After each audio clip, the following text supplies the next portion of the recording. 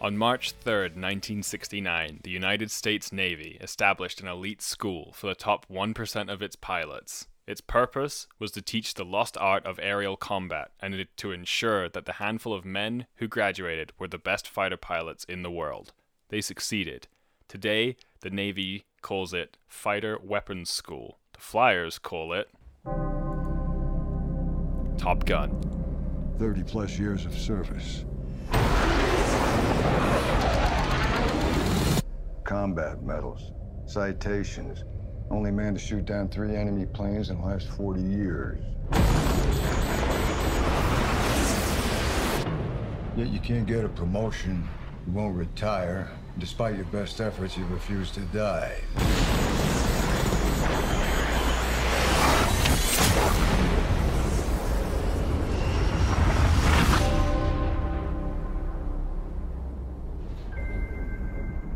Okay, I think that'll do for an intro.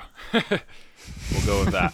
Ladies and gentlemen, welcome back to the Pineapple Theory podcast. It's the most special episode ever, and John's not here. But what we do have is my all-time favorite wingman, Cammy. Cammy is here. Welcome to the show, Cammy, once again. I'm here. I've been waiting for this episode for a long time. It's exciting times, man.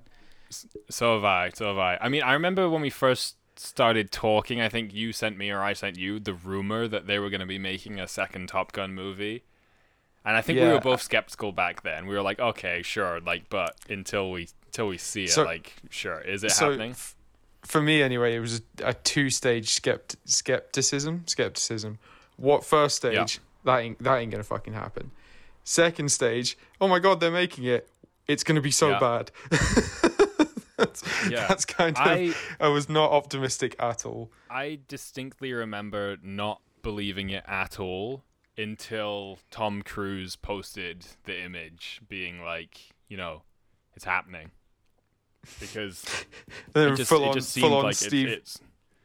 Yeah, full on Steve Carell in The Office moment. Oh my god, it's happening! Stay calm! Stay fucking calm! Yeah, it did kind of... But yeah, I mean, it's here. It's great. I'm still a little bit in shock. Like, I still can't believe how good it actually is. I don't know if I'm getting ahead of myself there, but spoiler alert, a little bit. It's pretty fucking good. So we're gonna try and keep this spoiler free for maybe 5 minutes. We're gonna maybe do 5 minutes spoiler free, and then we're just gonna go through this. So if you haven't figured it out from that intro, you should have already. This is just a Top Gun special, just all about the new Top Gun Maverick movie. That's all we're going to be talking about. Definite spoilers for the original Top Gun movie, but you've had 30 years to go see that, so, you know, that's on you. But yeah, we'll keep it spoiler-free for now. So I guess just initial sort of, we spoke about, I guess, a touchdown in the background, but yeah, your initial sort of, you've only seen it once, right? Yeah, I mean, I've been a bit busy and only had the chance to see it once, so I'm thinking, probably this weekend or something. I'll go see it a second time. Meanwhile, okay. You're already lining up your third trip, aren't you? Yeah, I'm lining up my third and fourth time to go see it. Like, I've seen it twice. I'll see it a lot more times, I'm sure. Okay, so initially then, I'll try and ask slightly specific, but you can't give too specific of an answer. What was your thoughts on, like, the story arc connecting the original to this one? Like, was it decent? Did it make sense? Or what were your thoughts on that?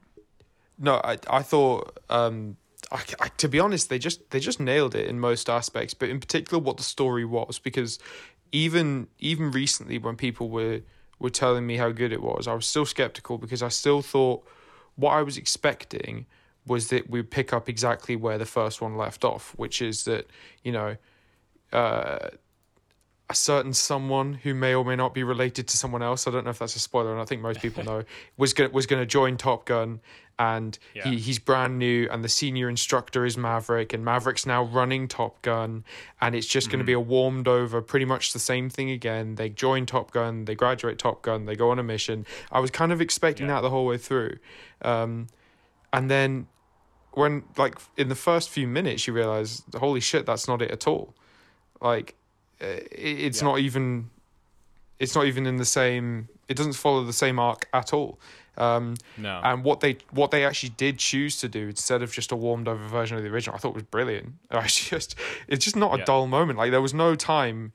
I don't even know how long it was, but it felt like it went by in a flash. Like that, it's really, really from just if I take my fanboy hat off for a second, it's just really well paced. I feel like there's just the whole plot folds into each other well. There's no dull moments. It's really, really good from that regard. That's definitely something that coming out the first time. So again, having seen it twice, I can sort of speak to that a little bit more. Coming out the first time, I said the same thing. I said there was not a single moment in there that felt unnecessary. It all felt right. Like it didn't feel like at any point I was like, get on with it, or come on, or like sort of there was no slow bits, there was no sleepy bits. Everything was like information. There was the right amount of emotional with action, with sort of like what do you call it? Like what do you call it? Where is it prologue or whatever? Where they explain the story essentially. Those bits.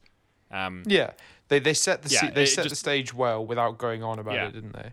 It all felt perfectly paced and all felt necessary. And then the next thing, so seeing it the second time, watching it, it felt the same way. It felt perfectly paced, except for the fact that just out of pure excitement for certain scenes, knowing what was coming up, I wanted to see those certain scenes. Because I knew that a certain line was coming up, or that a certain a certain action scene or something was gonna happen. So I was like, come on, just get there, But it's still. So that was just giddy excitement, but it still felt like everything was necessary. And I was looking over at the people I went with. The second time I went, we took McKinley's brother, mum, and dad, and I was sort of looking out the corner of my eye, like making sure that they're picking up all the parts, and I was like, you have no idea what's coming next. So yeah, I think that the pacing of this movie was perfect. I think that the way that they've linked the two movies is insanely good, because someone asked me whether you need to have seen the original Top Gun movie to watch this movie, and I don't think so. No, you don't. But if you want to really, really enjoy it, then yes, you should. Because I it tell people does they stand should. well on its own, because they do, again, not really spoilers, but they do certain flashbacks to things that have happened, and they speak about what's happened in the original movie to pretty much all setting it up so you know who each character is as they're introduced. It's not like a character just walks on screen and they don't introduce them ever. Like, even the main character, Maverick, he gets a full introduction as to who he is, what his history is. You even heard it there in the intro at the start of this podcast. So, so I think you could watch this standalone, but if you really, really want to enjoy it, and definitely for the emotional side of it, watch the original and then watch this, and it's a perfect sequel. Perfect. Yeah, it just... Yeah, you're right. It is perfect. It's probably... Is it the best sequel I've ever seen? Yeah, definitely. I think it's probably the best. I think it's the best. I think it's the best sequel I've ever seen in terms of, not the middle of a trilogy, not something that was designed to be a sequel from the beginning. That's it. Actually, it's definitely by far and away the best sequel that was never meant to be. Like when Top Gun ended, there was absolutely nothing. Yeah. There was nothing left cliffhanging. There was nothing when you're like, oh, I'd love to see a second one of them. To the point where when it was first announced they're making a second one, I was like, why? I was excited by the idea, but the more I thought about it, the more I was like, no, don't. Just leave it. It's perfect as it is. There was a 99% chance that they were going to screw this up. There was a 19... Well, in fact, no, here's what I'll do. I'll give them a 90% chance they were going to screw it up. Yeah. There was a 9% chance they were going to make an okay movie, and there was a 1% chance they were going to make the perfect movie, and they did. And boy, if they fucking 1%ed it. Oh my God. It's just so good. It's everything. Just out of this world. Do you know what I really enjoyed as well? Is whoever made the decisions on, I don't know what the best way to describe this is. Let's call it the level of cheese. The cheese-o-meter, the nostalgia guy, whoever made the decisions about, okay, throw in that reference. Oh, that's just a little too much. Whoever was in charge of that, director, Tom, whoever it was, unreal. Yeah. Nailed it. We're gonna come on to those, because I had a couple. I want to see how many you caught and how many I caught, and see if we missed it. Well, if not only, each other missed it. Yeah, so I like that idea, because not only am I interested in that, but as I mentioned to you just before we started recording, my mother, who is probably worth mentioning, is purely based off of longevity, maybe a bigger Top Gun fan than even you or I. She saw it in the cinema when it came out, and her friends were crazy about it. She's probably one of the few people on earth that's seen it more times than you and me over the years. She can quote it. She can quote it nearly as well as I can. Why do I have you on the podcast then? Why don't I have? So essentially, here's what you're saying. I'm going to put this in nerd terms. You're Maverick, I'm Goose, and she's like Viper. Like she's like OG. I'd call that. Yeah, I'd call that a fair assessment. I'm here for my seat of the pants flying, though. She'd just be too boring, Yeah. All right. Okay. But yeah, yes, my massive Top Gun fan mother was wondering if you were going to pick up on one of the references as well that she was very proud of herself for getting. So we'll get on to that. Okay, cool. Remember that then, because we will get there. Okay, so next couple things, then we're going to get straight into the spoilers. But first, I just want to ask, did you cry at all? You don't need to say where or when, but did you cry at all? Or tear up? No, so I am void of emotion and just dead inside. But there was some definite welling up, sort of like proud, happy, sort of teary-eyed, smiling. I can't believe this. I tell you when it really. Do you know when it really hit me? So there were some emotional moments later in the film, and that's when the emotion really came through. But the most unexpected part was the introduction, the opening few minutes. What they did with Gary. that, I was like goosebumps, and I couldn't stop smiling. I realized after the intro was over that like my cheeks were sore because I just had a permanent smile on the entire time. Okay, it was just so perfect. I'm so happy you said that, and this is why I did this intro to this podcast, because like.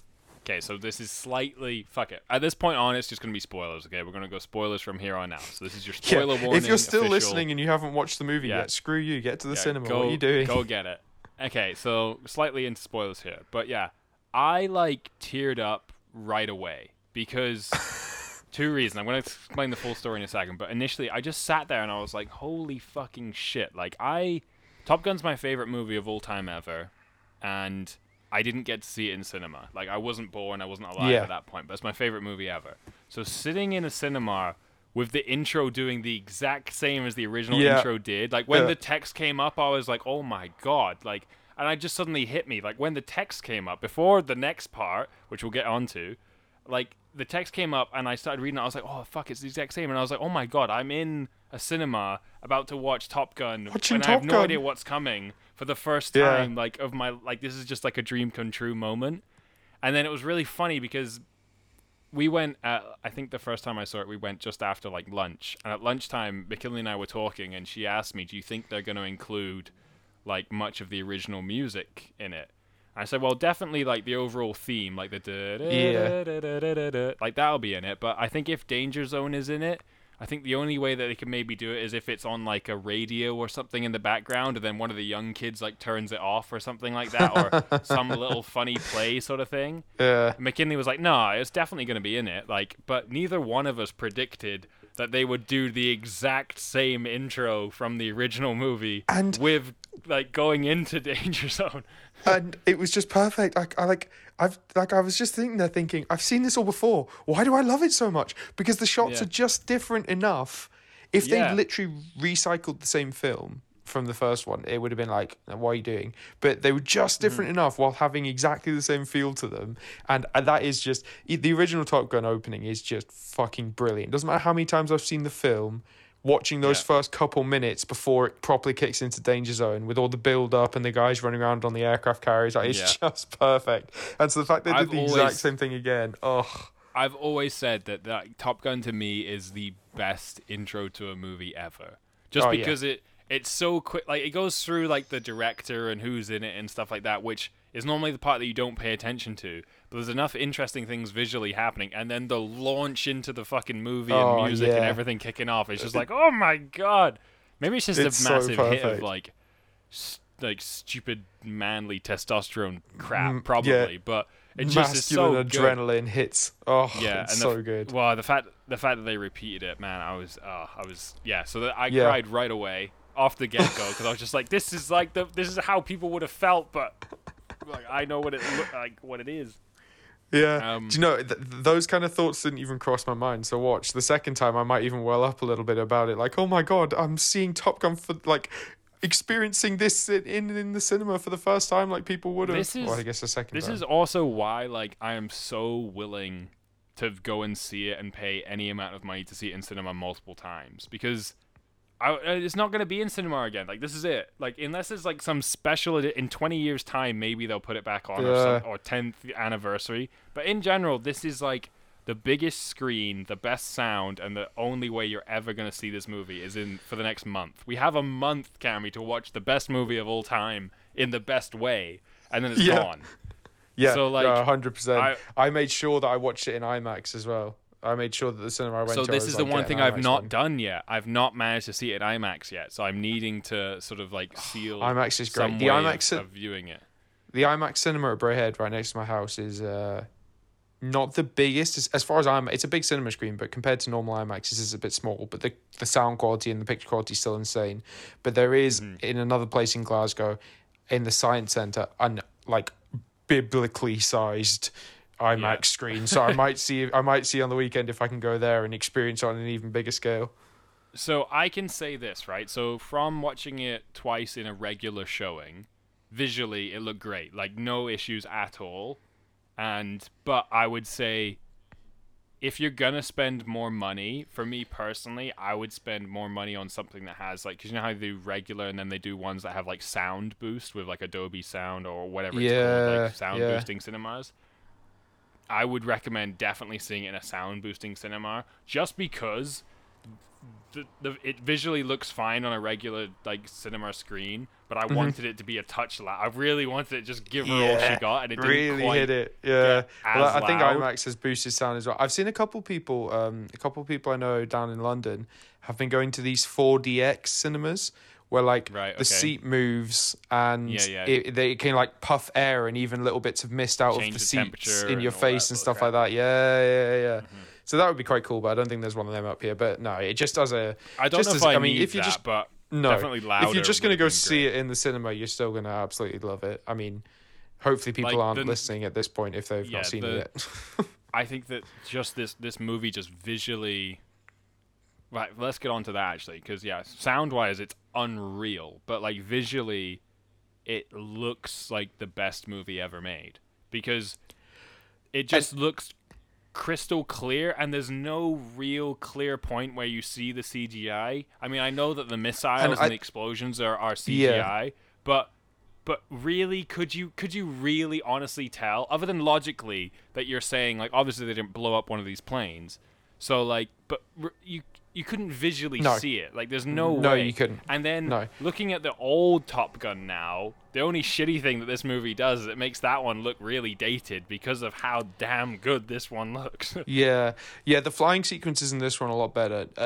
I mean, the old Top Gun still holds up visually. The thing that's always annoyed me a little bit about the old Top Gun is the flying sequences, while they're great, the action is really hard to follow.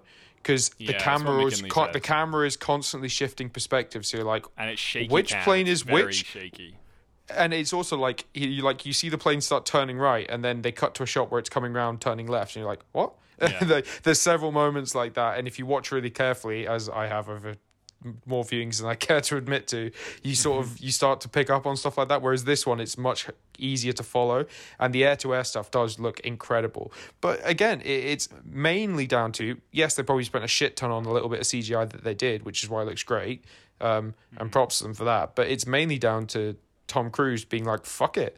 Let's put these guys through the Navy training required for the Navy to fly them in the real jets. Let's load cameras up in the jets and let's do it.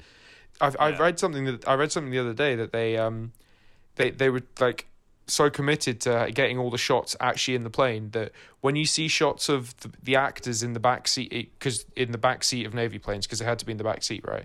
So when you see those shots, the actors are the ones operating the cameras. They had to be taught how to use the cameras so that they could sit there and operate them from all the different angles and stuff like that. So like the amount of dedication that went into making it. Yeah, they're just looking at the back of the pilot's chair, which has like I think 5 different cameras on it, like wide angles, left shots, right shots, full shot, whatever they call it. And yeah, the interview I saw too was them talking about it. And Miles Teller apparently went operating because they would take off and they would have to start the cameras themselves, and they couldn't watch the footage until they were back on the ground. Apparently Miles Teller managed to like wipe a whole thing one time by hitting a button too many times or whatever, and then they like had to do the whole thing again. But yeah, and I mean, think just I can't. The dedication and the realization from Tom Cruise and I'm sure there's other people that to make a sequel proper at the right time, they had to wait for the technology to get there.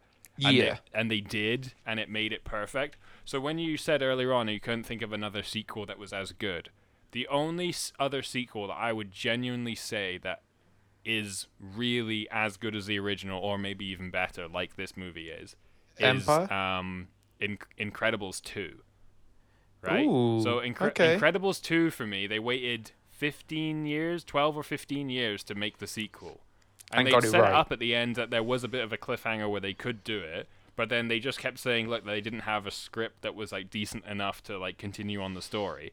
And then Incredibles 2 finally came out like 12 years later or whatever, and they said the same thing. It was just a case of, it wasn't technology for them, but it was a case of they wanted the right script and the right story to come along, and none of them were good enough. So they just kept waiting until they had it, and they made it. And Incredibles 2, to me, is incredible. It's amazing. Like, it's really, really good.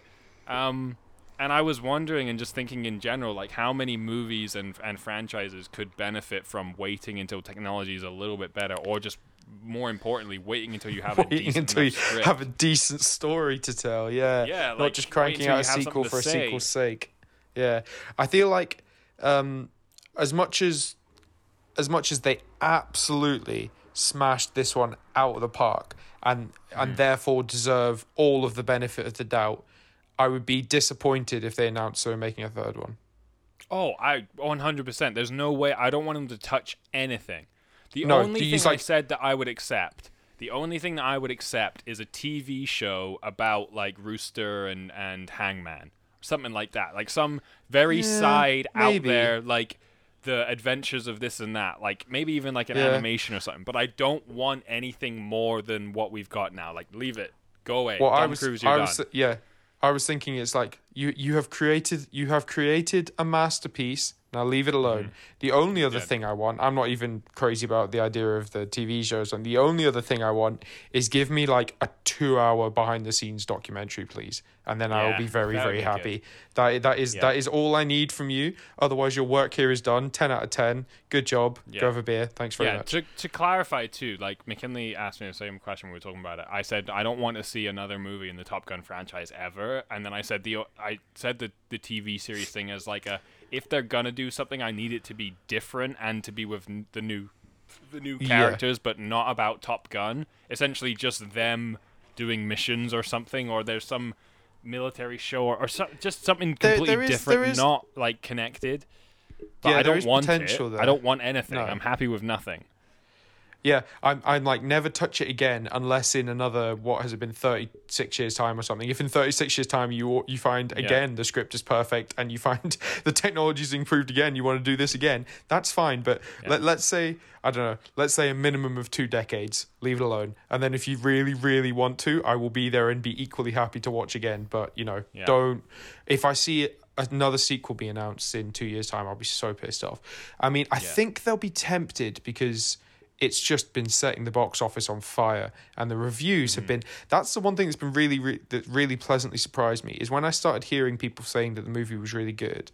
I was expecting it to be like, dumb watchable action where I love it and all the reviews are like meh. But even critics and movie critics and like serious movie people are like, holy shit, this is a movie. The first Top Gun's a bit of a cheese fest and stuff like that. This is like a full on movie. And it really is it is just I think it's got currently at like a 97% on Rotten Tomatoes, and it's got like a 4.9 on IMDb, like as close to perfect as you can pretty much get without being. And absolutely. I said the same thing, is that like the original movie is so good to me, hugely because of nostalgia, definitely, like obviously, but then it's so good to me because it's an 80s movie and it has that cheesiness to it. It has that crazy, stupid American 80s movie like thing about it. But the new one is like an actual movie to the point that it's like well shot, it's well written, it's well acted. There's really well acted. Not really that much cheesiness to it. There's definitely not really too much of an 80s vibe to it. It just feels like a movie. It feels like I could win. I wouldn't say it's like an artsy movie like Oscar winning, but it feels like it should be nominated for something good because there's script or whatever. It's so good. It should absolutely be nominated for things like soundtrack, special effects to the extent that they use them. They're all flawless. Whatever. Yeah. Cinematography. That would probably be the most likely one. Cinematography or soundtrack, I think, are probably the two most likely. But even, I think the Oscars would rather die than nominate something like Top Gun for this. But like even like original screenplay or something like that. Yeah. It's Yeah, I think it visually, the visuals and the sounds and all that sort of stuff should be winning something because it just looks and sounds so damn like I cannot think of another movie that looks this good or sounds that good. Yeah, it is next level.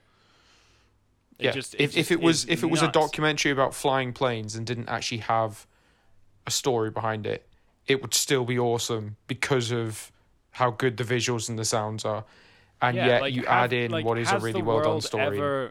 Has the world ever really seen, like, because it would be one thing to put actors up into planes, into like, way up there, like high altitude, not really much else, just them, film them doing some turns and loop-the-loops and stuff.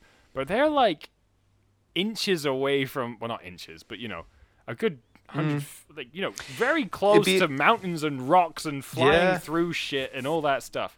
Oh, here's a question I had for you. This is just spur of the moment. I'm just going to ask it, otherwise I'll forget. When they fly through the bridge, is that bridge real or is that CGI? Because I don't know. When they're coming down the valley? The valley on the mission. Do you think that bridge is real or CGI? I'd say almost certainly CGI. It's just too small for them to risk. And a non-operational thing like that. I didn't think about it on the first time, but on the second time view, I was trying to think, okay, what would be CGI in this and what is real? Because I knew that the invert to flip over the mountain, that's all real. Because there's even a clip where Miles Teller bangs his head on the thing because he wasn't strapped in properly. Yeah, I think probably things like that. So it's real to the extent that the plane did that maneuver. And there may have been terrain there, but they've definitely reduced the gap. There's no way that the Navy had F-18s, pulling 6G over the top of a mountain and inverted 20 feet above the top of it. Not a chance. Not for the sake of a movie anyway. And even things like they have to have some artistic license, right? We don't want a bloody snooze fest about Navy regulations on what they can and can't do. That's not what I'm paying money to go to the cinema for. But things like overstressing the aircraft by 2.5 G, pulling out of the dive, that's like it's not something that you can put your cowboy hat on and say, that's what some geek says. It's like, no, you just don't do that. That's when your plane starts falling apart. Yeah. Okay. So there are certain things like that, but the realism is kind of undeniable. It really is. And in terms of how realistic are the air-to-air fighting scenes and stuff, it's interesting. The story does a good job of putting them in the position to actually have a dogfight, but by explaining why they don't just shoot them down from miles away and stuff like that. But when it comes to some of the closer quarter stuff, like these planes don't dogfight anymore. They fire a missile from 50 miles away and you never see it coming. So there is an element there as well of not realism. But again, that would be a really shit movie. So so they've got to do some. And actually, the part that this is towards the end, so I don't know if we want to work our way there. But the part of the movie I can't get out of my head, and I think it's just the coolest thing I've ever seen, involves some serious up close dogfighting, and I love it. I'm not sitting there thinking, oh, that would never happen. So like people that are going to think like that are just not going to enjoy it. So I get what you mean there, because the whole movie, I felt like it was real, and I felt like it was real the whole way through, even down. I've seen some people complaining about this online actually, but people have been complaining online that the enemy is never stated who it is. It's just an anonymous enemy. Like, the enemy has uranium. The enemy has fifth generation fighters. They never once say who the enemy is, right? So people are saying that makes it unrealistic. But I thought that was brilliant, because I was like, well, I don't need to know who the enemy is, and I don't want you to pin it on Russia or Iran or whoever, right? Like they've done in previous war movies. So I was happy that it was anonymous.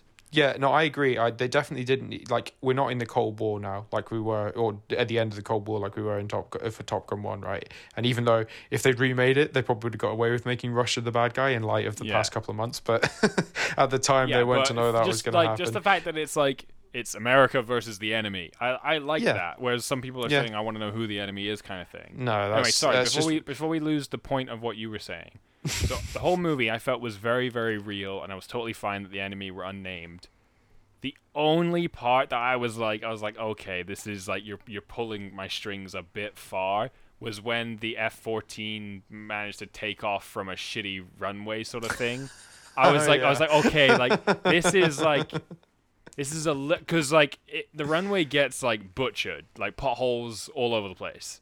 So the fact that they somehow have a taxiway to be able to pull that thing up, I'm like, okay, you're really stretching it. And then they go into the dogfight issue, which I'm actually okay with the dogfight, because I said this to McKinley. It was awesome. One of my favorite things that they did in this movie, which the original Top Gun didn't even do, is that for me and my sanity, I need Maverick to be the best pilot. And the fact that in the training montages, he smokes them every single time and doesn't lose, I love that. And then the fact that he can then push an old aircraft to the very limit, and literally, like, I know at the end technically he would have probably passed if, not made it if Hangman didn't come in and rescue him. But even the fact that he somehow managed to maneuver and outthink the other pilots to beat beat fifth generation fighters in an F-14, I'm fine with that, because in my head he's the best damn fighter pilot in the world. In the original Top Gun movie, Viper and Jester and all that, they get bested. Like, the best of the best get bested, which was always like, shows that they're human. But Maverick smokes these kids in training. I love that so much. Yeah, me too. And they did they did a good job with the whole fifth gen fighter thing. I think they struck the right balance between showing that Maverick is head and shoulders above basically any other fighter pilot on Earth, and holds his own and takes out two of them, and is doing a good job. But ultimately, they're about to get him if Hangman hadn't come in. So they strike a good balance between, holy shit, this man is a god, but also there comes a point where it would have been ridiculous if he'd gotten all three. If he'd gotten all of them and flown by the tower successfully, and landed and said piece of cake, because that's essentially how it would have felt if they'd gone with that. So okay, right, we're gonna rein this in, because we've gotten to the end and we've skipped over a whole chunk of stuff. So let's try and go a little bit more chronological. So we loved the intro, obviously. Yes. What did you think of the Dark Star sort of scene? Him pushing Mark 10. So cool. It kind of, I don't know why it got to me a bit at the time. I was like, that's a bit fucking annoyingly unrealistic, where he like burns up in the atmosphere and then suddenly he's fine. But then as soon as he walked into the bar and the kid's like thinks he's a spaceman, worth it, because it was so funny. So I was like, okay, fair. That got a huge laugh in my cinema. Everyone cracked up when the kid was like, where am I? And the kid's like, Earth. That was brilliant.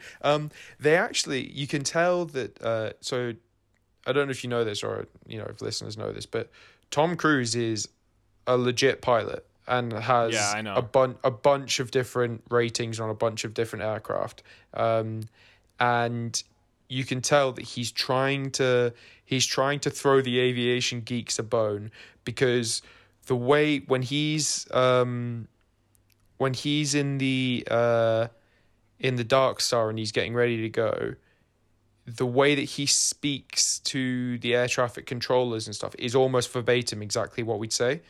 Even things like at one point, I can't remember which one he says, but he says his call sign says, "We have information, I don't know, Juliet or whatever it is." And that's like a really technical thing that pilots, we listen to an automatic thing that tells us the weather, and it has a code that gives you a letter code, Alpha, Bravo, Juliet, we haven't whatever. even introduced you properly yet, Cammy. We haven't even said that you are a pilot. You fly. This is your job. This is who you are.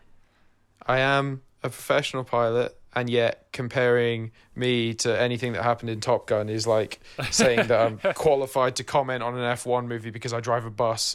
I think that's probably the best way to equivocate it. But yeah, no, there are some technical things that were just nice to see, and it cost them nothing. It was like 2 seconds of dialogue, but it's a nice little nod, and it's the sort of thing I imagine Tom Cruise being like, we should really put this in here just to show that I actually, give me some credibility. I know what I'm talking about here.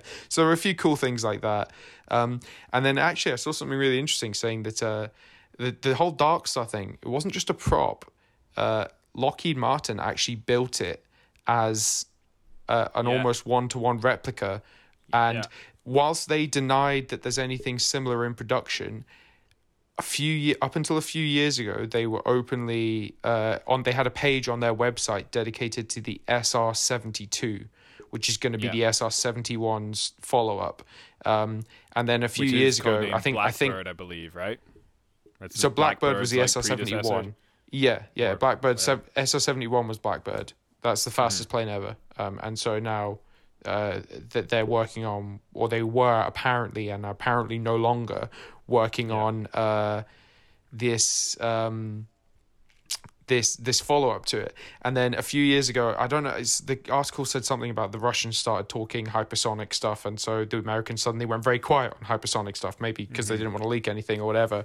But it is a little bit like, okay, so you had this program, it apparently disappeared, and now you're like, sure, we can knock together a full-size model of what this would look like in no time, don't worry. Yeah, so I read an article that said that so the Dark Star up and in the air is all CG sort of re-mocked in. So when Maverick takes off and he blows the roof off the thing and goes over the general, that was in an F-18, and then they just put the Dark Star into that.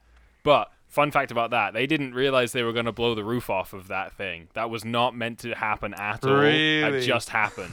It was literally like they built this set, they had the guy stand there, and in one take they filmed it and they blew the roof off, and they were like, well, that's the take we're going to use. And it makes perfect sense, because why would you put that thing at the end of the runway if every single time you took off in this tester thing, this Dark Star, you'd blow the roof off? But yeah, they didn't know that was going to happen. Anyway, back to the point. So yeah, the people made a full-size model on the ground. So what you see in the hangar, what you see him getting in and into, not out of, I guess, because it burns up, that's all a real model. And when it left the hangar, apparently, was in the article I read, so as to how true it is, I don't know. But apparently, whoever it was that was keeping an eye on this model and things in U.S. intelligence then noticed that China had moved a bunch of its satellites to where this was to then watch it, because they were really concerned that it was a legit thing that they'd released, this new stealth plane. It was on the ground from the air. Apparently it looked so good that China moved its satellites into position to keep an eye on it. I mean, you can see why they'd be scared. How true that is, I don't know. Yeah, I mean, it's a cool story, though, but you can see why they'd be scared of it. I mean, to give people a really, really quick context of how quick Mach 10 is, which is the speed the Maverick pushes through. So Mach 1 is the speed of sound at whatever altitude you're at, because it changes depending on where you are. And us in the airliner world, it varies a little bit, but we tend to fly around at between 0.75 and 0.77, so 75 to 77% of 1 times the speed of sound is the speed your airliner does. So times that by 10 and then a bit, and that's how fast that thing was going. So I mean, rockets it's going unbelievable. Into space don't even go Mach anywhere near that. No, they don't. Concorde used to push just over Mach 2. Yeah, and it got from London. Real life has ever done Mach 10, right? That doesn't exist. Oh no. Well, not that we know about anyway. I mean, fighter jets, the really, really fast ones. I don't know. Someone could correct me very easily here. I don't think they do much above Mach 3. No, so I think I watched a little clip on the F-14, and I think F-14s used to top out at 2.7. Yeah, would be where they would get to. So yeah, just and I mean F-14 is the original plane in Top Gun, and that's like that can fold its wings back and go supersonic as they called it, like really put the boosters on it. But that got 2.7, I think, was what that topped out. Anyway, we're getting into sort of nerdy stuff and away from the movie, so we'll get back to the movie bit. Yes, so, right back. Yes. So yeah, the whole Dark Star scene I thought was brilliant because of him pushing it that little bit further. I thought straight away, I was like, this. Up until that point, I knew it was Maverick, and I could see him, and he puts on the jacket, and when he opens the hangar door and Goose is giving him the bird, so fucking good, by the way, because it's Goose, and the finger, the finger. Yes, I know the finger, Goose. I thought that was brilliant. That's a little. I think that's got to be a little Easter egg. The fact that he's given the bird, like it's more than just that. Here's my favorite photo of my wingman. It's a callback to that line. It's got to be. So up until that point, though, I was like, okay, like, he's just going through the stuff. We're figuring out what he's doing. But when he started pushing it just a little bit more, I was like, this is Maverick. Like, he's still him. He's still the character. He's not like he's aged and matured or anything. He's still going to fuck it up. Still Maverick, yeah. Like, he's already the fastest man alive, like, and going Mach 10, which no human being has ever gone. And he's like, fuck you. I'm going to go 10.3. Yeah, and the thing is, he's just, you can tell he's still the same guy because he totals... like, totally destroys, nearly dies, totally destroys what is presumably a multi-billion-dollar project, and still comes back and is like, well, I mean, I did it. Why are you mad? This is, I succeeded. Yeah. So I thought, and this is sort of a bigger picture thing, but I don't know if, I'm sure you probably did notice it, but the movie follows a very similar sort of activity or timeline to the original movie, right?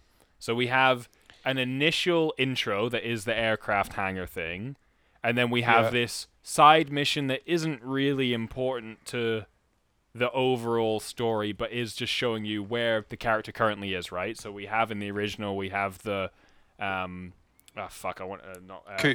in the MiGs. Cougar and that whole landing scene, and this one we have Dark Star, and then it's some higher power saying, I can't believe I have to do this, but I'm going to send you to Top Gun. Yeah. Right? Yeah. He then gets to Top Gun. You then have the motorbike. He's riding down, racing the sort of plane sort of things. We then have the scene in the bar with all the music, and we're going to come on to that. Right? And then we have... Oh, fuck. No, we're just going to talk about the scene in the bar super quick, okay? Because I want to point this out before I forget. Even down to a similarity, right? That there's... So, okay, fuck, I don't want to... I'm getting too... There's so much I want to say. I'm getting too many thoughts coming into my head. Okay, so Hangman in the bar scene essentially is... Well, he's essentially Maverick anyway from the original, kind of. Like, he's Maverick and Iceman mixed together, and I'll explain that point in a little bit more. Yeah, he is. But in the bar scene specifically, right? Hangman annoys a person, okay? Just as, like, Maverick hits on... Charlie in the original, right? And then the immediate scene after that is in the hangar classroom scene, okay? And this person that they then hit on or annoyed in the bar then walks through and is suddenly an instructor, and they both give that look of like, oh shit.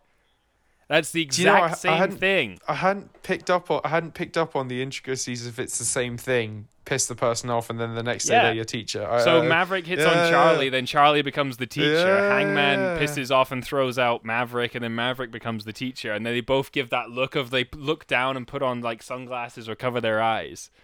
So that's a little thing. Absolutely. So then we have the classroom scene. Then we have training scenes. Then we have, a little downheartening sort of oopsie-daisy accident scene. Yeah. Then we have training on the beach scenes. Then we have final mission, right? But then where Top Gun Maverick, the new movie, goes is where the original Top Gun had a kind of cool but, pretty okay final mission. The final mission of Top Gun Maverick my God, just keeps phenomenal. going and going and going, and is so stressful. It's sweaty all over. It's just well done. So we're gonna get onto that in a little bit. Since we touched on the bar scene, right? Are you ready for Mrs. Arnott's Easter egg hunt? Well, hang on. See if you got it. Hang on. First of all, before we do you want a do specific segment? Do you see the similarities between like the original movie and this movie, and how like whilst it's a different story, following the same sort of timeline and principle actually helps make it like a really good movie, I think, because it's automatically familiar to what you think a Top Gun movie should be. Yeah, right. I hadn't thought it through that clearly, but you're absolutely right. But the really impressive thing is how it does hit all those same beats, and yet the overall story is completely different. Yeah, but it does hit all those same beats. I think genuinely, if you were to hit play on both movies, had two screens, hit play at the same time, I think it would run fairly smoothly the same-ish. Like, disaster scene, love scene, training scenes, bar scenes, teaching scenes, initial... I think you're right. Yeah, I think you're right. It's very similar, which some people I know would say is a cop-out, but I would say, if it works, it works. Like, that's why we like the movie, so just use the layout and tell us a different story. Like, that's totally fine. It's the same with, like... Because it's me, I'm obviously going to get Star Wars in here some way. Star Wars Force Awakens and Star Wars A New Hope run pretty much way closer than what Top Gun does, but they run a very similar sort of like timeline, if you will, as to what happens. Anyway, okay, so you want to talk about the bar scene. Do you want me to point out everything I can currently think of, or do you want to give me a slight, how are you going to do this? Because are you just going to tell me and then I'll be like, oh yeah, I knew that, or I didn't know that? Okay, let me ask you a question, and then you can hit me with the rest of them. So my question is specific to... Okay, so I'm trying to think... I'm going to phrase this really generically so I'm not leading you, because I'm curious to see if you actually picked it up. So a little bit of context. My mum actually went and saw it with my little brother before me. Betrayal of the highest order. But then when she went up to Glasgow... when she came up to Glasgow not that long ago, last week, whenever it was, we went and saw it together. So she saw it for a second time. And she said to me, there's something I want to see if you pick up. And I picked it up immediately, and she was giggling at me, nodding the whole time. Who is the bartender love interest? Yes. Penny Benjamin. So in the opening scene with like Cougar and that, when they get pulled into the office, he said, and one admiral's daughter. And Goose leans over and goes, Penny Benjamin? He goes... Yeah, it's the Admiral's daughter. You got it. Yeah. So I thought that was so clever that she was the love interest. That was so well done. I love that too, because it's a throwaway line in the first movie that they then made a solid thing. Yeah, no. So when we came out of watching it with McKinley, I explained to McKinley, and then I explained to McKinley's family who that was, because they were like, "Is that supposed to be like the original like love interest?" And I could see how most people would think that, but no, it's a throwaway line. Yeah. One so well done, just such a good decision. You've been busted 3 times, two high speed passes on 2 towers, and one admiral's daughter. One admiral's daughter.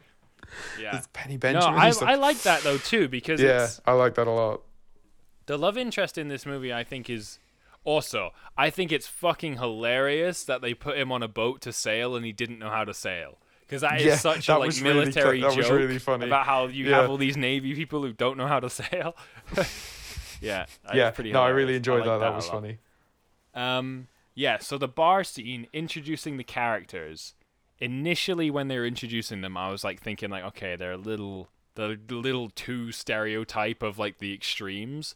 But then once they actually started interacting and talking and whatnot, I like loved it straight away. And what I thought was interesting is, first of all, you know how we've got I don't know if you still have it. We had the T-shirts that say Top Gun, and then you had Maverick on the back, and I had Goose. Mm-hmm. I want one that says Bob. Because I love Bob so much. That was Bob really in this good. movie is great. The fact that he's like, what does Bob stand for? He's just like, Bob. And then later on in the flight scene, when Hangman's like, I just worked it out. I know what Bob stands for. Baby on board.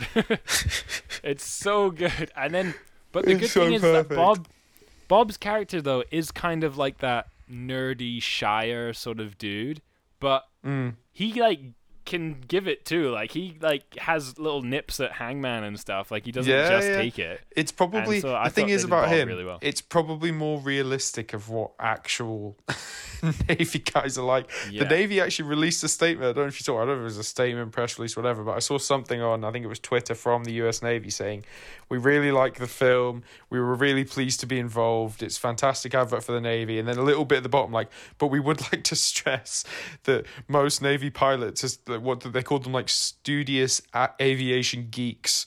Who just spend all their time reading manuals and working together to get better as a team. They're not the competitive, egotistical, cool guys that you see in the film. They are just geeks who get to fly fast toys. Most pilots too, like just even like the look of them. Most pilots are tiny, like Formula One drivers. Like they're not like fighter jet pilots anymore. They're pretty small people.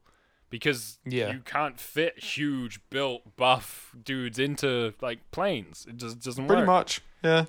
That's why you and me couldn't be fighter pilots, right? Yeah, just too big. It's too tall. It's the shoulder width. That's the problem. I can't squeeze in there. That's the only reason I'm in my comfortable bus and not in a high speed jet. That's the only reason. So I don't know why this popped into my head, but just because it's you, I have to tell you this. So as of right now, this is still probably going to be in the podcast, but this is just something I would tell you just because it's you and, Anyway, I'm going to tell you a joke, okay?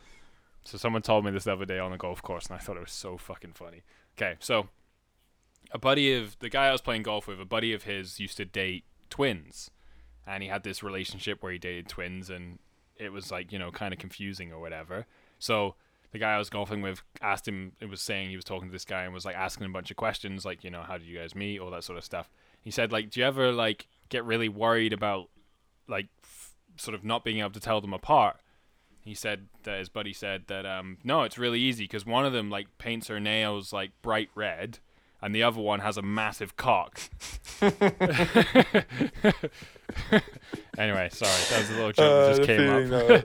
I had a feeling that's where that one was going. Yeah. Anyway, thought you needed to know that joke so you can spread that around. Also, you're welcome, podcast listeners. Feel free to spread that. Good. Okay, so bar scene, introducing characters and whatnot. I loved all of them, to be honest. Like, all the characters, call signs were great, like, really good.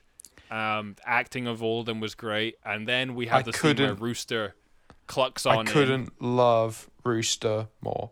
As like a character, not like a movie character, as in like a character that you'd want to hang out with. He's just the perfect guy in the way that he walks in, like dismantles the overly cocky dickhead, sits down at the piano, and then everyone's singing with him. Like, this is the biggest dick energy I've ever seen. He's like a magnet for everyone in the whole bar. He's a legend. He absolutely rocked that scene. The first time I watched the movie, I thought that it was a little too on the nose, that he was wearing a very similar outfit to what his dad Goose would wear. He was wearing, I'm fairly certain, the exact same sunglasses that his dad would wear, has the mustache, similar haircut, and then sits down on the piano and plays the same song. I thought it might have been like too much overkill.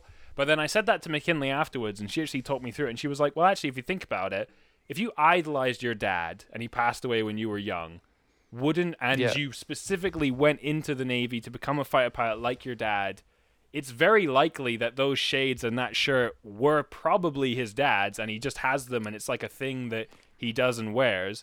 And doesn't it therefore make a lot of sense that you would grow up and try and live vicariously through sort of your dead dad in a way?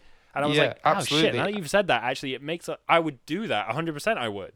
So it doesn't feel too on the nose once I gave it some more thought.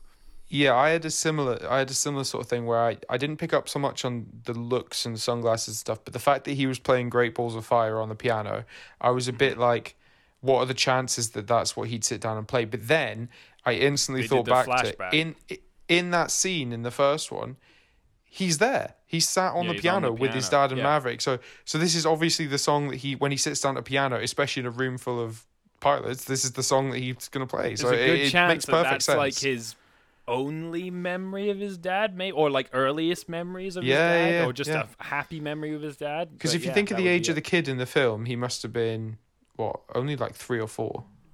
Yeah, it makes sense. But yeah, the whole look and everything, I thought that Miles Teller, that's the actor who plays Rooster, like across the board, like, they look so similar, but he acts so similar. McKinley points that out. Nailed it. Fast forwarding all the way to near the end of the movie here, but when they're going to steal the Tomcat, and they're 14, do some of that and they're pilot walking. shit. No! Oh no, Cammy, you mentioned it too early. I was gonna wait for that one. Okay. Damn it. Sorry. When we were gonna do our like, did you notice this or this thing? I said, I was gonna say my favorite line in the whole movie. The whole movie was the fact that Rooster says, "Come on, Mav, do some of that pilot shit." Like, it's so good. Oh, they Sorry, put it man. in I ruined your perfectly. moment there. No, it's fine. It's fine. I'm glad you noticed it. Like, I would have been upset if you didn't notice that. But He the gets second it the happened inflection in the and stuff cinema, perfect as well. so McKinley was sitting next to me in the cinema the first time we watched it. I grabbed her leg and squeezed it and went, "That's what Goose says." Like, I was so happy. I was like, "Oh my god, what a line!" Okay, yeah. So I was gonna say is that McKinley pointed this out, but when they're walking towards the F-14 Tomcat, like across the airway, across the the runway, sorry, and they're like, and he's like, "Oh, there's people over there, Mav," and he's like, "Yep." He's like, "There's more people over there, Mav."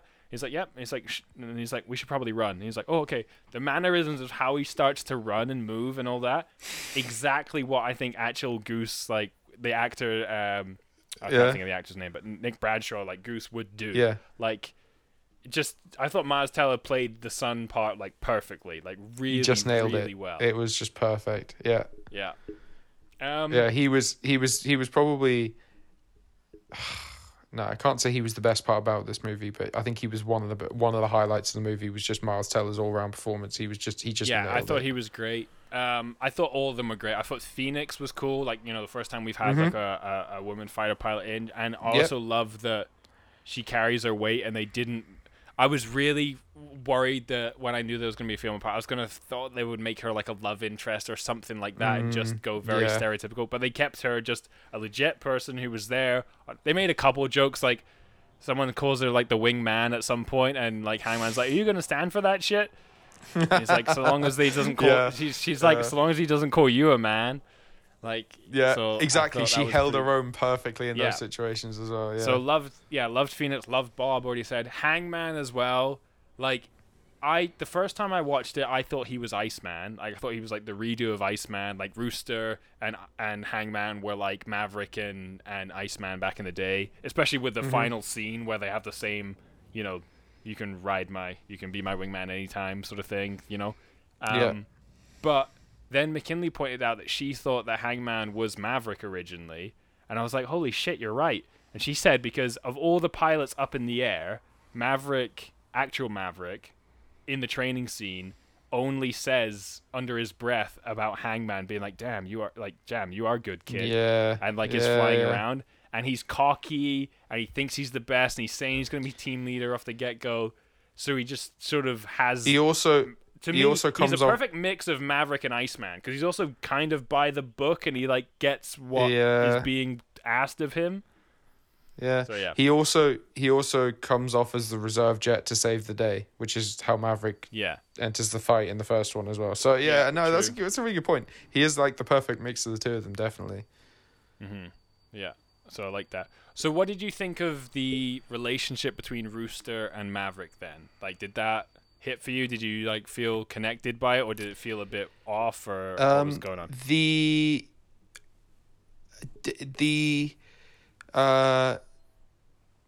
whole blocking him from getting into flight school and Rooster being furious at him about it, that felt a little forced. That's for me. That was just a bit much. But the positive sides of their relationship, once they eventually get over that, was just perfect.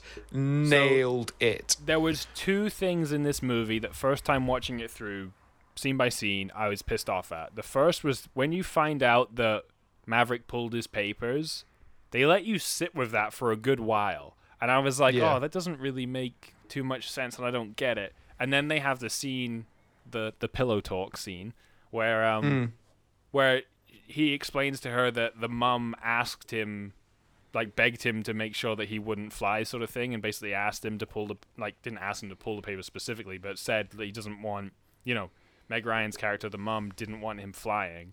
So Maverick obviously did that to sort of honor her, but then probably more so to honor Goose, assuming that he would want the same thing.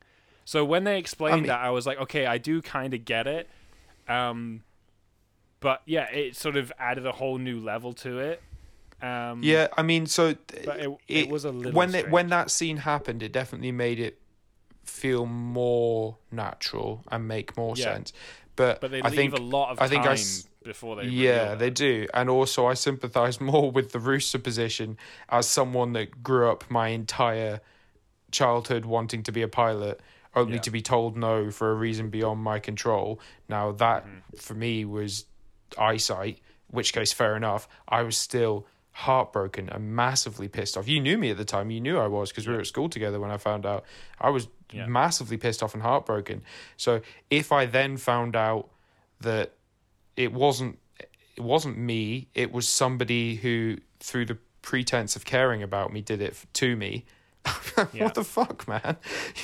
This isn't World War II. It's not a death sentence. It's a great career that I've always wanted to do. What the fuck are you doing? So that for me I didn't love. Yeah, but only as in the way that like, it evolves, you can connect like an actual story and emotion to it from the character's point of view. So it's not like it felt stupid. It was more the fact that like if someone actually did this, I would be as pissed off as Rooster was, right? Like you would have like, which I guess issues. Yeah, I guess from that point of view, it kind of, the fact that I felt pissed off for him means that him being pissed off in the movie makes sense. It's valid. But instead of thinking that's a valid emotion, what I thought was that just doesn't feel like the sort of thing that Maverick would do. Yeah. But anyway, that's only for like the first half hour of their relationship, and after that they start bonding and stuff like that, and by the end, like, he might as well be his dad. It's just it's so perfect. I thought it was it interesting matures. that the opening scene, Maverick in his hangar and whatnot, he has photos of him like I'm assuming like graduating and all that sort of stuff. So I feel like, and from the stories that you later learn, I feel like Maverick was around as like a father figure as much as I think could he was, be for him growing up, until the whole pulling the papers thing happened, and then they sort of split from there, which I was actually happy about, because I really, from the first movie anyway, it would have really pissed me off if if he really didn't know him, if he just like ghosted the family after Goose's death, because I didn't get that vibe at all, and I was glad that they had it where he was clearly around and involved and trying to sort of fill those shoes. Also, 100%. just on that, every single time Maverick says, "Talk to me, Goose," and then when Rooster says, "Talk to me, Dad," I cried every time. Every damn time. He like looks out, especially when he's on the aircraft carrier and he's looking out over the ocean just before the mission starts, and he says, "Talk to me, Goose." And that's where, like, I know it's not the exact place, but like where he threw the dog tags over and sort of throws let him the go. dog tags. I was like, oh my fucking God, he said, "Talk to me, Goose." And that's what I mean by they just nailed the nostalgia without going overboard. It was just so perfect. It was so well done. It was crazy. Yeah.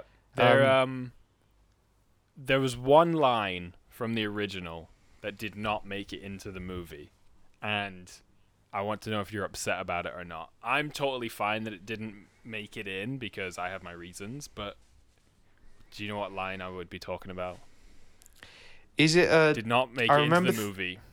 I remember thinking at the I'm struggling for it right now. I remember thinking at the time that there was one of the Maverick Goose interactions was missing when Rooster gets in the back seat, and I'm just trying to remember which one it is now. So he says, "Do some of that pilot shit." Okay. So I'll just say, because I think I've probably confused with my wording. So the one line that didn't make it into the movie that I thought there's a possibility they would put it in, just because it's pretty much on every single mug ever made to do with Top Gun, is "I feel the need for speed."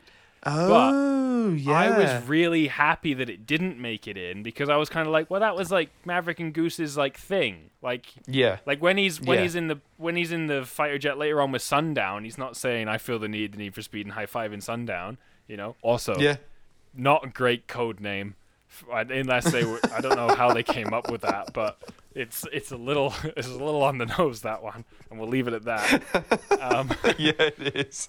Yeah, it is. No, that's a good point. I hadn't actually thought about that line. I just remember thinking it's gonna bug me. I'll probably text you it tomorrow. But there's one of the, I don't know if it's like maybe because one of them stuck in my head, like say it, and it was do some of that pilot shit. But then there was also another one.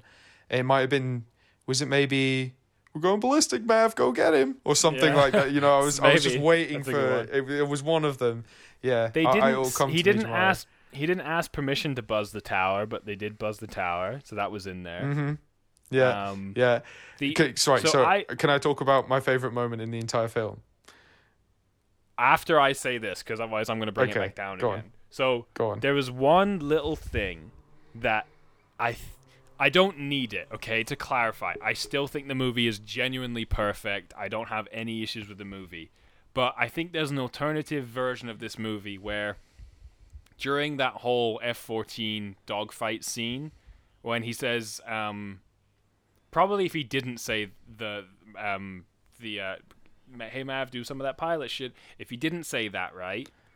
Imagine if during that whole thing, they're talking really quick. They're like, let me know when there's smoke and all that sort of stuff. Imagine if at some point, instead of saying rooster, Mav slipped in to say goose. Just once. So he's turning around and that would have been nice. He's like, rooster, let me know when you see smoke. And then they finally get one of the guys. He's like, nice job, goose. And then they turn and like cut out, like just very briefly, he just blips for a moment, a memory moment, little blip where he calls him goose because it's so much like that.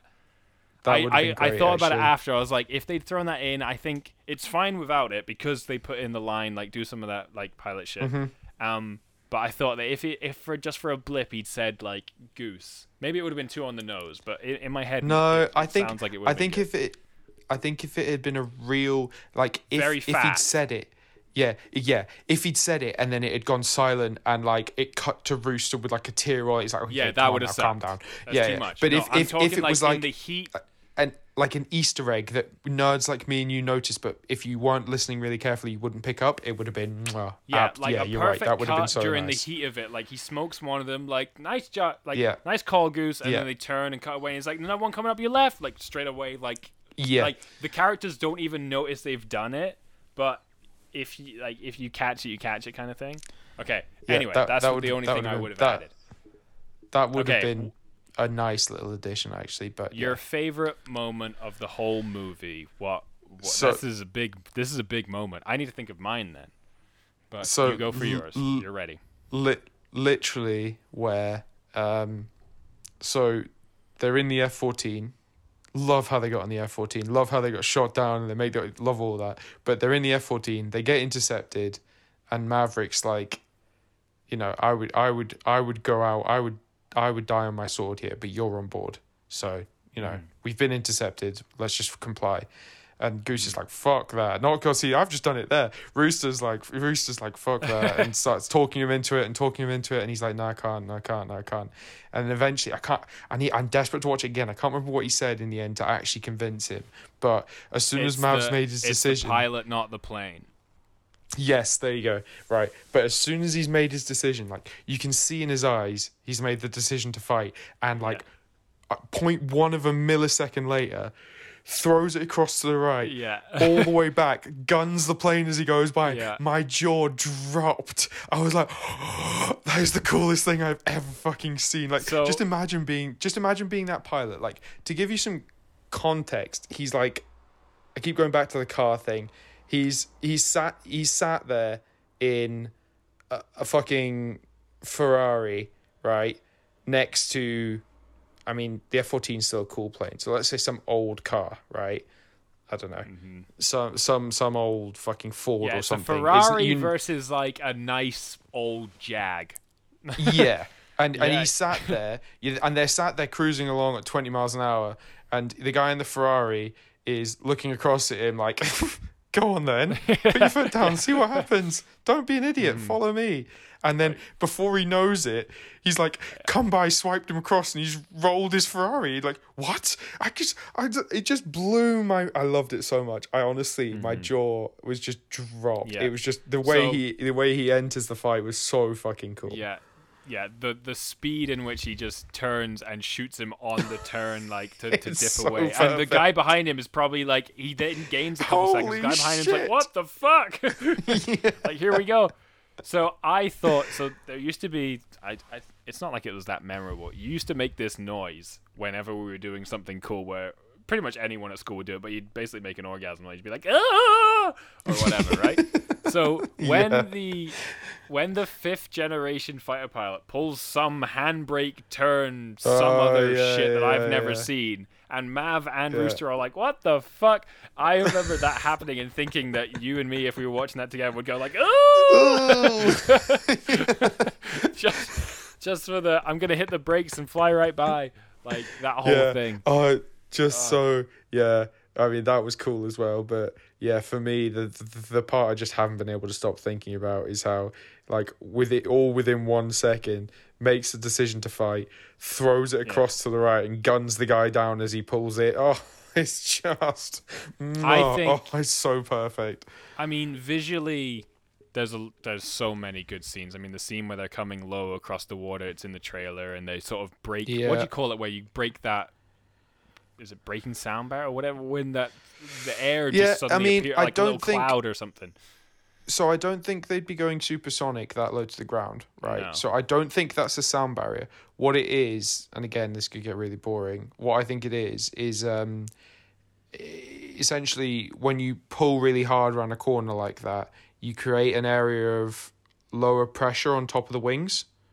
Okay, because that's how lift is formed, and lower pressure equals lower temperature. So essentially, the air condenses because the temperature gets much lower really quickly and turns into a cloud. So I think that's what that is. But it's the same principle as a sonic boom. But it still looks anytime that happens, or when he pulls up off of like the salt and it makes that perfect little like swirl thing. Visually, there's tons of things, but I would say probably my favorite moment in the movie right now, because it will probably change again if I see it again. But it is in the trailer. But I just, again, because I love that Maverick smokes them all, I love when Maverick is hidden and just comes up from between them to start. They're like looking around, I was like, I don't see him, he must be somewhere. And he just, boom, right through the middle of them. And then to caveat that, when he's with Rooster, he's like, I don't see him. And then he's like, I've been here the whole time. And he just like, he's inverted. And I'm like, oh! Yeah, and then they go into like the rolling dive sort of I chicken think they call game. it the Cobra maneuver or something like that. The Cobra maneuver, I think, is when he goes from underneath to be inverted above them. And then they get into some corkscrew thing. I don't know. The dude, the admiral or controller or whatever afterwards says something. Okay. Yeah. Just while we're on the topic of, I said the wrong word, but I said admiral. Okay. Ice being in this movie, Val Kilmer, right? Really well handled.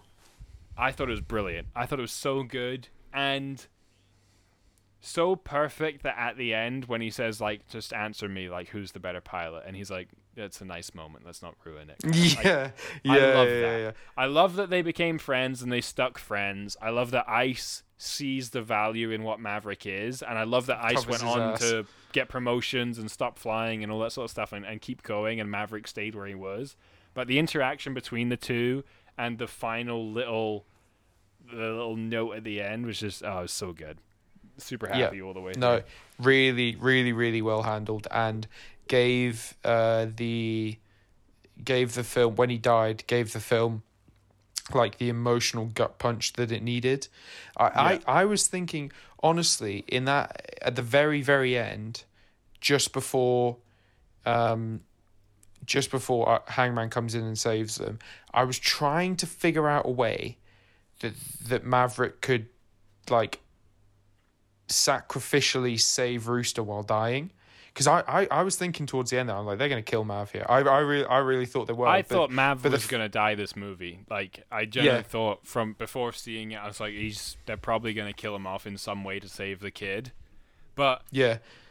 So you said that you liked it, but when Mav gets shot down and then we're on the ground, which feels like Behind Enemy Lines or a different movie. Yeah. But then when Rooster comes back for him, I was initially really pissed off. I was like, oh fuck. I was like, I really didn't want him to come back for him, sort of thing.